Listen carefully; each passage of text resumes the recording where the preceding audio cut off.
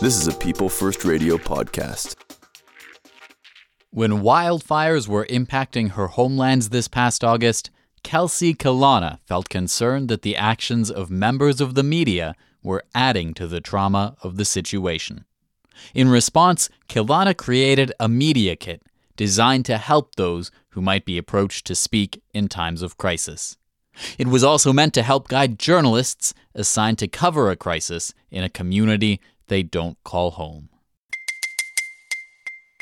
Kelsie Kilawna. I'm from Silk Homelands, which has been very briefly known as the Okanagan. I live and was raised in Inkamapalux, which is the head of the Okanagan Lake, which is also known colonially as Vernon. And you've opened the media kit by saying that as a storyteller, you're responsible to contribute to the well-being of all life as directed by the oral storytelling laws that govern the Syilx people. Can you tell me a bit more about that idea? Yeah, absolutely. So it's our responsibility to take care of people and their well-beings.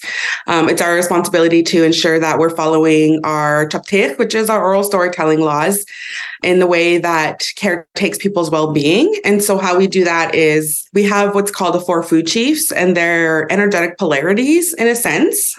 Within those energetic polarities, there's different characteristics that we embody as Syilx people, and we are mindful of those embodiments when we're taking on certain energy. And so for me, I always self-locate, and when I self-locate as a speetlum, and that's like the energy that I always constantly carry. A lot of people can carry all of them, and we do carry all of them, but I very strongly lean in the word of in the word of speetlum, because it's the bitter root in our nation. And when you harvest the bitter root and you take it out of the ground, and we always open it up. We open the plant itself and the root, and we take out the heart. And it's an actual heart. It's a red heart. And it's when you take out a speetlum, it's in the shape of a person, a human. And so that's how I take on that energy, is taking care of the heart. And so we take the heart out and we pray for the people, and then we replant it, and it's a regenerative cycle. So we take care of all different generations through doing that practice. And so in our nation, that's our way of making sure that we're aligned with our laws and our responsibilities as Skailuk people. And Skailuk means all Indigenous, like that's how we refer to as Indigenous people. And so it means that your body is attached to your land. And so as a Skailuk person, that's our responsibility. And so when the fires were happening, the first thing that we do to be trauma aware is we self-locate. We find out, okay, which embodiment am I of the energetic polarities, which is the 4 food chiefs. So we have Chief Intitich, which is our salmon, Chief Skimheast, which is our bear, and then we have our black bear. We have Chief Siat, which is our Saskatoon berry. And all 4 have different embodiments. And so for us to protect ourselves, what we'll do is self-locate within which one of those we are. And then we know what work we have to do from that. From that, I self-located so that we create less harm for our bodies, so that we're focused on what we need to do, versus being like scattered and lost and I don't know what to do. And like, this is awful. And like, you can start to really get into your turmoil. And so rather than doing that, we protect our bodies. We've been doing that since, time of creation. We've known how to caretake our spirits and our hearts since then. And so I really use that practice in everything that I do, then the good, bad, and ugly experiences of life, I do that. And so identifying as Chief Speetlum, it meant that, okay, I need to caretake the people's spirits right now. I need to take care of what that looks like. I need to do what I can within my own sector, industry, and talent, because our nation is so focused on our occupations. And so our occupations are our life. And occupation doesn't mean a job. It doesn't mean your 9 to 5. It means how you occupy your time. And so because I'm a writer, and that's when people ask me what I do, it's like so complex to answer that because I just say I'm a writer at this point and a storyteller. Because there's so many forms of that. I really put my whole body, time, mind into this. And so because I have the teachings of how to caretake your well-being, I have the teachings of how to do that for Indigenous people that might have those teachings sleeping still. It needs to be reawakened still. And so I really lend that to people in these times of need. And so that's how I use storytelling as a way to like really open this up and use my laws as a way to like guide the work that I did. And so coming from that, you've created this media kit that is both for people who the media might be asking questions to in times of crisis, such as a wildfire, and also for journalists or media members who might be coming into a community or assigned to cover those events. Maybe starting from a place of, you wrote that trauma-informed reporting is just being culturally aware. Can you tell me about what that means, maybe from the media side of things, and some of the things that maybe weren't culturally aware that were going on that maybe prompted you to create this? Definitely. I mean, and that's just, my sister and I have a company called Your Soul Sisters, and we host what's called the Kasapi training. And it's a media training. It started off as a media training. And that's exactly what we talk about within that training, is we say that the being trauma informed is truly being culturally aware, because our cultures are already trauma informed. And so we already have ways of caretaking our spirits and our well-being. We have protocols that we go by when there's times of crisis, when there's times of grief. We have protocols. And so when I first entered media, I actually didn't come in through journalism school. I don't have a journalism background. And so when I went into it, I actually was sought out and for my storytelling, and my boss at that time was like, you need to get into journalism. Like, you really are a great storyteller. And I'm just like, I don't know if I want to do that. And then this crazy opportunity, like, I think it was like the next week after that came, and APTN, alongside the Discourse Media, we're coming to the Okanagan Valley, and we're asking, like, we just want Indigenous storytellers. Like, we don't care what your background is. They wanted to create a space that came with no journalism background, because they knew that journalism backgrounds are traumatic, like forms of storytelling are extractive. What you're taught is extractive, and what you're taught is harmful. And so when I got brought in, I was hired. I did all the branding. I built Indigenous really truly from the roots up. And so that's how, my relationship is with Indigenous. And so, in doing all of that, I didn't know that media was so extractive as it was. I didn't quite understand the practices. And so it was, when I was thrown into it, I was like, what? I was like, this is crazy. You can't just do that. Like, you can't just knock on people's doors in a time of crisis. That's wrong. Like, I really questioned a lot of it. And then my editor at the time, our managing editor, who is Lindsay Sample, and one of my greatest guides in journalism. She's now the chief editor at the Narwhal. And so, she's a huge mentor to me in the journalism world. She really built me as a journalist. And so I really appreciate her. And so her and I would always have these funny conversations where where I was like, no, but you can't do that. She's like, oh, that's how journalists do it. I'm like, that's crazy. And then she'll always say, like, well, that's why we hired you, because you know that, and you know how to do this in a good way. And this is exactly why we didn't want that journalist background, is because we wanted someone to come with their storytelling laws, equipping them to tell stories. And so she really, was a huge guide for me. And then shortly after, Emily Gilpin took over and was the managing editor. And she was another huge mentor in my life as a journalist. And she also just launched me and said, do what you need to do your stories the way you need to do your stories. And I was like, okay. So then I started doing trauma-informed stories. I started just using my own cultural protocol as a way to do storytelling. And then that's when I realized, I was like, just being culturally aware is trauma-informed. It really is, because there's so many protocols that go into times of grief, times of crisis. And that's what I based this whole guide on, was those cultural protocols. I asked media, do not go to our doors when someone died. Like, that's so wrong. We don't, one of our protocols is we're not supposed to be made a spectacle when something happens, because we're energetically extremely powerful.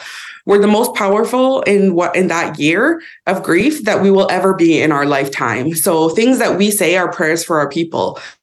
So if I say out loud something that is maybe based in my emotion because I'm in my grief ceremony, then, that's a prayer for my people. And then that's because you're powerful. And so when you're in your time of grief, actually community members will go to you and in your scale of people will go to you and ask you for prayers because you're that powerful. And so you're basically an extreme form of a manifester in those times.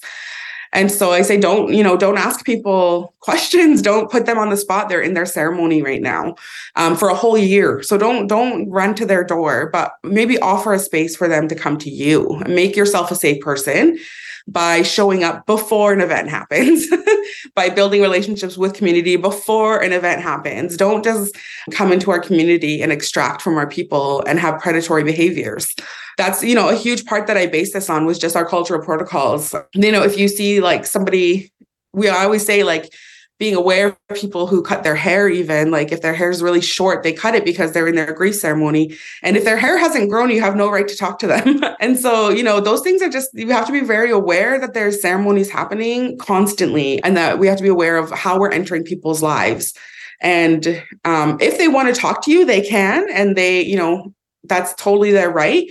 But just like, don't be extractive and door knocking and having the trauma porn, what we call it, is really harmful for our spirits. And to keep opening up the media and seeing our people surviving all the time is exhausting for us and it's harmful for us. And so it's just high time that the narrative advances and those things change.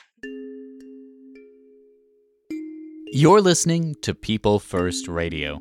I'm speaking with Kelsie Kilawna.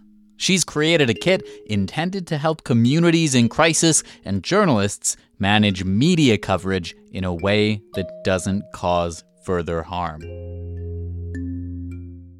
I'm really curious about that idea. You talked about in the guide that whenever you do a story, you want to have it be as humanizing as possible, and you also want to avoid sensationalizing things whenever possible.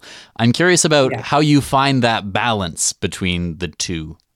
Yeah, I think it's just like doing fact-based journalism at that time is appropriate. I don't think that everything needs to be tied to a narrative all the time.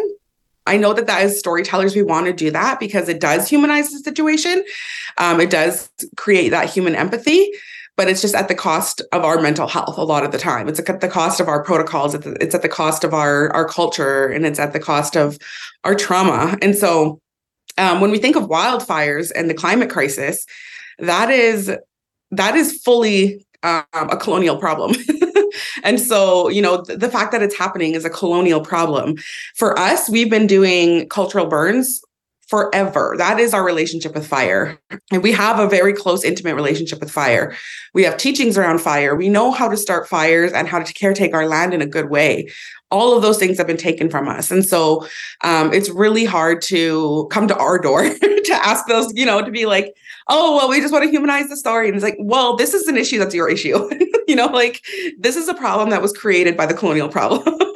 And so it's really important that people understand that we can't sensationalize these issues by bringing in all these people who are surviving in the moment. It's really disrespectful of what people are going through. And so I think doing fact-based journalism at the time and just knowing that in those moments, your job is to tell the facts of what's happening. Okay, the fire is this big. It's reached this many people. It's here. It's moving this way. It's, the winds are picking up tonight. Those are things that are important to know.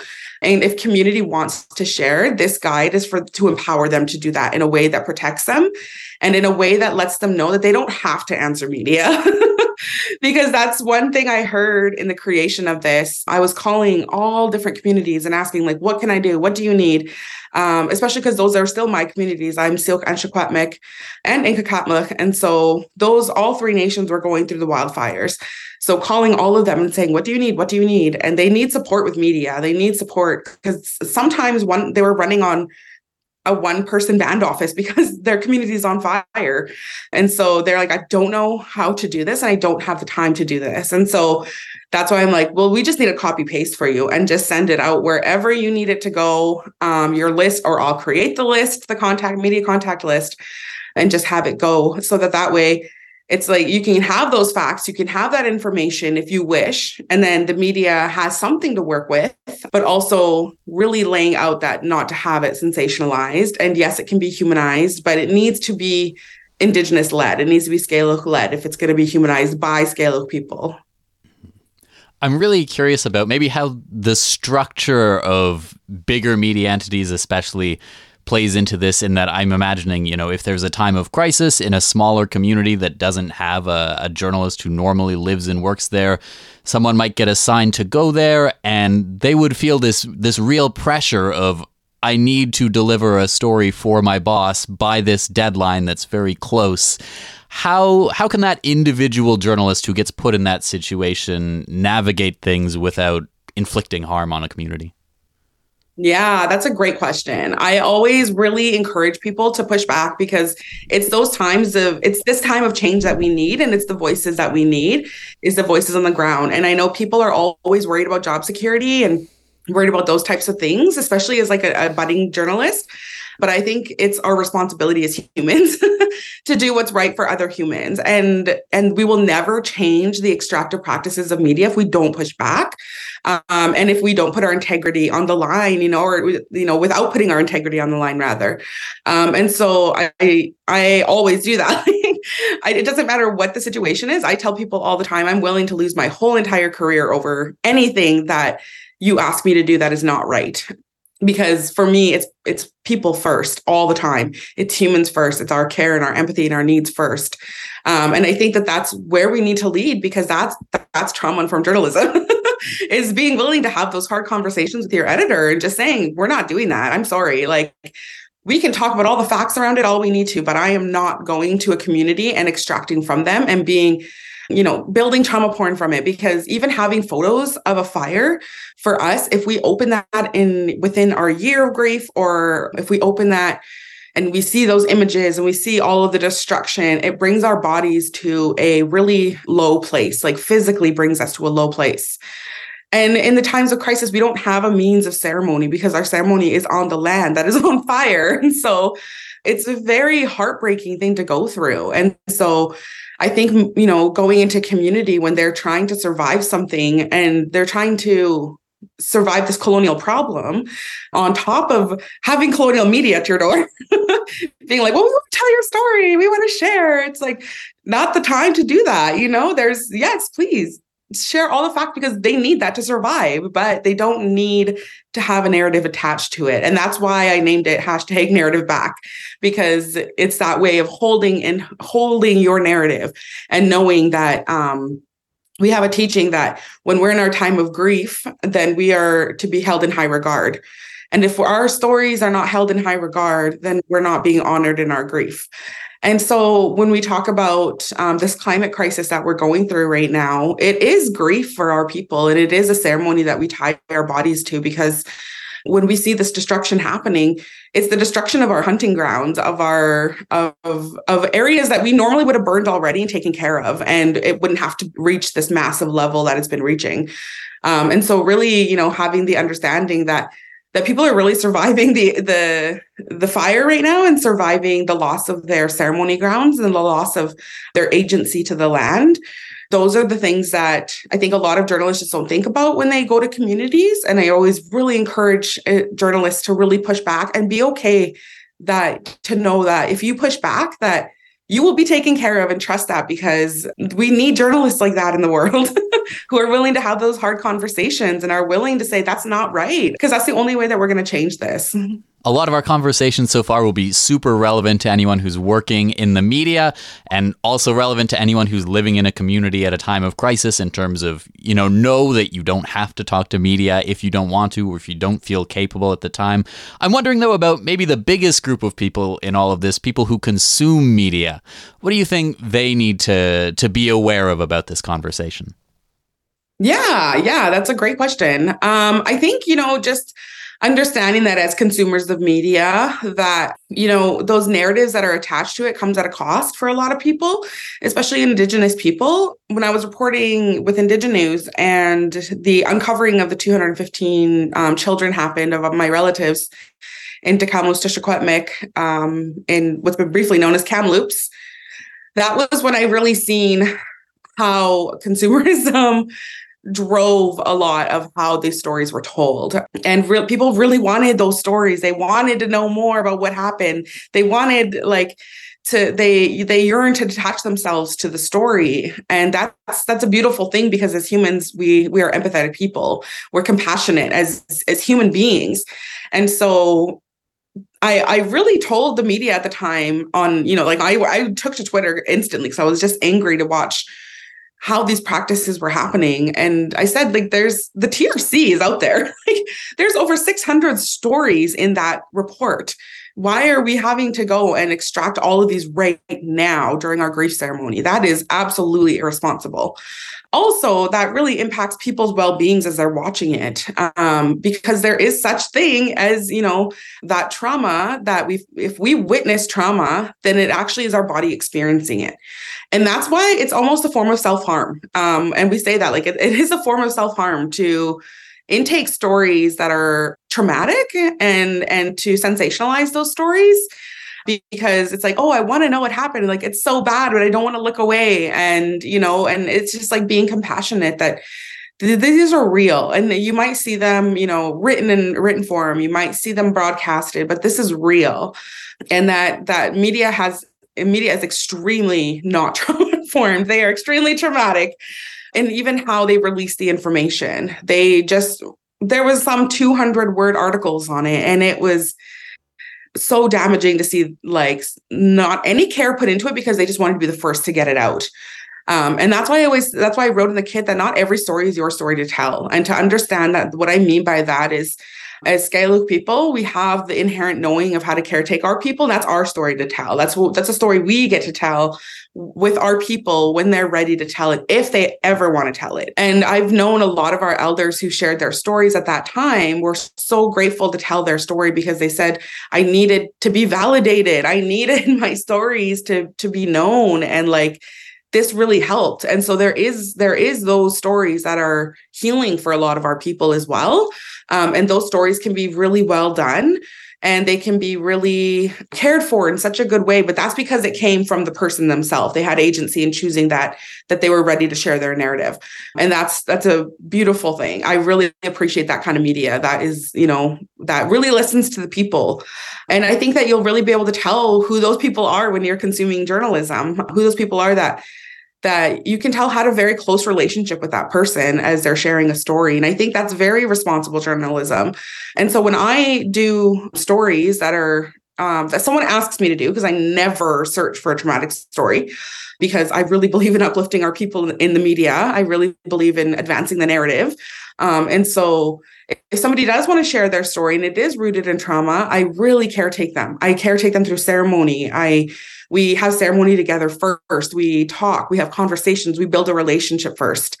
I let them know that that's part of my practice, and that I'm not going to just ditch them and never speak to them again after that. We become very close friends. And I know that that's a lot of people will always be like, oh, well, then there's bias and there's this, that, and the other. It doesn't matter, because that's protocol. And for me, it's that integrity comes with my protocol, and I'm going to do that. And I'm going to build a relationship, because this person deserves safety when they're with me. And so I think there's you can tell a lot of those different things that storytellers do. You can really see it through story sharing and how that happens. This is People First Radio. I'm Joe Pugh, and my guest is Kelsie Kilawna. We're talking about a new kit she's created designed to help communities in crisis when dealing with the media. So how do we get there, maybe on a bigger scale, in terms of doing that kind of journalism more often that involves relationship building before something happens? Yeah, that's a great question as well. It's so important to just start showing up to do whatever you're doing, whatever community is doing that's near you, showing up for them. And I mean, going to every event that you see, at Indigenous, what we did there was we brought on two white journalists, because it is an Indigenous-led outlet. And so we brought on two white journalists because we wanted to change the media. We were we want to show people how to do trauma-informed, culturally aware journalism, and then send them back out into the world and have newsrooms change from those roots. And I always bring up, at the Aaron Hemmons, he's the journalist with Indigenous right now, and he's still there. And we always call him our brother. He's such an amazing journalist. And we really worked a lot with his good heart that he had. And so we shared with him all of our protocols and our way of being and how to go into community and build those relationships. And we hired him because he already started doing that before he even applied. He's like, oh, I called all the chiefs in the nation. Like, I've already shown up to their different events. And we're like, wow, like that's exactly what you need to do. You need to start having conversations, showing up, building relationship. So now I'll just see him at events in the Okanagan, which I love. Like, I'll see him at a powwow, and he will be there from sun up to sundown. He does not leave. He engages with everybody, has conversations, and now our nation really trusts him. They pour a lot into him. They call him all the time. And they, because they appreciate that he shows up without a camera and without a recorder. He just shows up as he is. And he helps, he's the one who's helping set things up and putting things away, but it's being there. That's how we start those relationships, is being there. And now people trust him with very, sensitive stories. And so I always say, it's definitely possible, but you have to put the work in, and you have to be authentic about it too, and not just being like, I just want to show up so that, I have an in. It's like, no, because for us, when we take you in, we mean it, and we will protect you. And for us, it's family, everybody's family. And so it's really important that you show up in those kinds of ways for community way before crisis, so that when crisis happens, they have someone trusted to reach out to.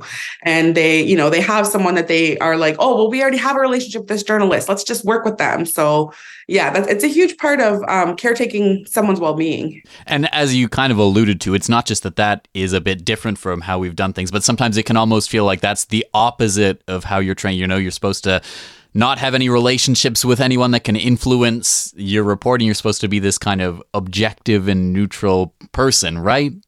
Mm-hmm. Absolutely. And I always argue that because when I'm interviewing somebody, there was a time that I was setting up a feast while interviewing someone, because I wasn't going to just go there and report on the feast and be like, I have no relationship. No, I'm going to put my hands to the ground and we're going to help. And so I brought a whole crew with me, and we all helped set up this feast while interviewing and taking photos at the same time. And so it was a really beautiful process to go through, and to be honored to share that story in an intimate way. And I think that that's so beautiful. Those stories to me are beautiful. The ones where you can tell they had a relationship and they're intimate, and they really, I just love those beautiful. They really caretake someone's well-being in those stories. They caretake their narrative, most importantly. And so I always say, when we're looking at how we have to shift media and how we have to start uncolonizing our practices within media, that it's something that it just needs to happen. It just needs to happen. And that we need to do that through relationship building and being meaningful about it, and knowing that a relationship strengthens your story. It doesn't take away from it. And so I always, that was something that in the discourse media that they taught me. They were like, no, you having a relationship strengthens your story. So at the end of it, what we do is I'll write what's called a kinship protocol. And we have a law about that. And so our protocol is that we announce how we're tied to family. And so that's what we do at the end of our story, rather than having an editor's note of oh, this person is related to this person, just, sharing that information, being transparent, which is important. We strengthen it by calling it a kinship protocol and saying, I'm proud that this is my family member, and I'm proud that they shared this with me, and that I was able to honor their story. And that's how we share those things within a story, and still be transparent and still deliver accurate and beautiful journalism. And so you've talked about today, and also mentioned in the kit, that both creating and consuming media stories in times of crisis can really have an impact on your mental health. Is the way to kind of mitigate that as best you can, is it really all about relationship building? Yeah, I think it is. Because once you have a relationship built, the person that you're doing the story with will tell you that this is their protocol. They'll feel safe to say that, because a lot of people, when you're being interviewed by media, it's so official and it's so scary, especially for people who don't always talk to media, right? And especially when you're going through crisis, you feel like you have to, and you feel like, oh, I have to share, like they asked me, and it's like, no, you don't. And you don't especially need to share with someone who has had harmful journalism in the past. So I always really encourage people to read through a journalist's stories to see what kind of stories do they tell? How do they tell the stories? We have a list of journalists banned from our community because of their extractive practices. And I really use my community as a way to understand how communities work with journalists. And so when there is really intimate stories that need to be told, they do reach out to me. Or if someone's reached out to them, they ask me, how is this person in media? How is, what's their reputation? Sort of, what do they have to gain? And then I bring them journalists who I trust, who I've worked with, who I've witnessed as being really great storytellers and really great caretakers. And that's just the responsibility we have as Scale people, is to always caretake our people in every single facet. And so if I get asked any of those questions, I do that. I know the journalists and I understand how people work. And so a lot of times they just want to come in to extract, to tell their narrative, to tell their story, but they want to use our intelligence to do that and our way of life to do that. And they want to sensationalize, any narrative that they can. And so I really make sure that people understand that there's those journalists who will do that. And often it's because of their editors. It's because of their outlet. It's because of the broader, way that journalists are taught. And so I don't want to say it's not their fault, but at the same time, we can hold journalists accountable as well. We can make sure that they're telling our story in a good way. And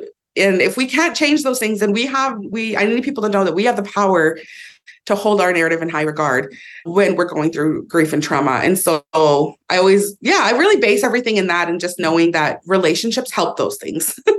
Relationships will help an Indigenous person tell you, I'm in a time of protocol and I can't share this right now. They would never tell a typical journalist that. They would just say no and just shut it out, So relationships matter in how a story is told, because you can even tell that story. You can tell a story that this person has protocol and we can't tell that story. To me, that's a story in itself. It's like, okay, then why? Then what is that, and what is that protocol about? And like learning more about why we don't just extract in these times. So yeah, I think relationship is a powerful tool. And of course, there's different kinds of journalism, right? Like in a time of crisis, it's going to be a completely different story and approach to some kind of accountability issue, say. Yes.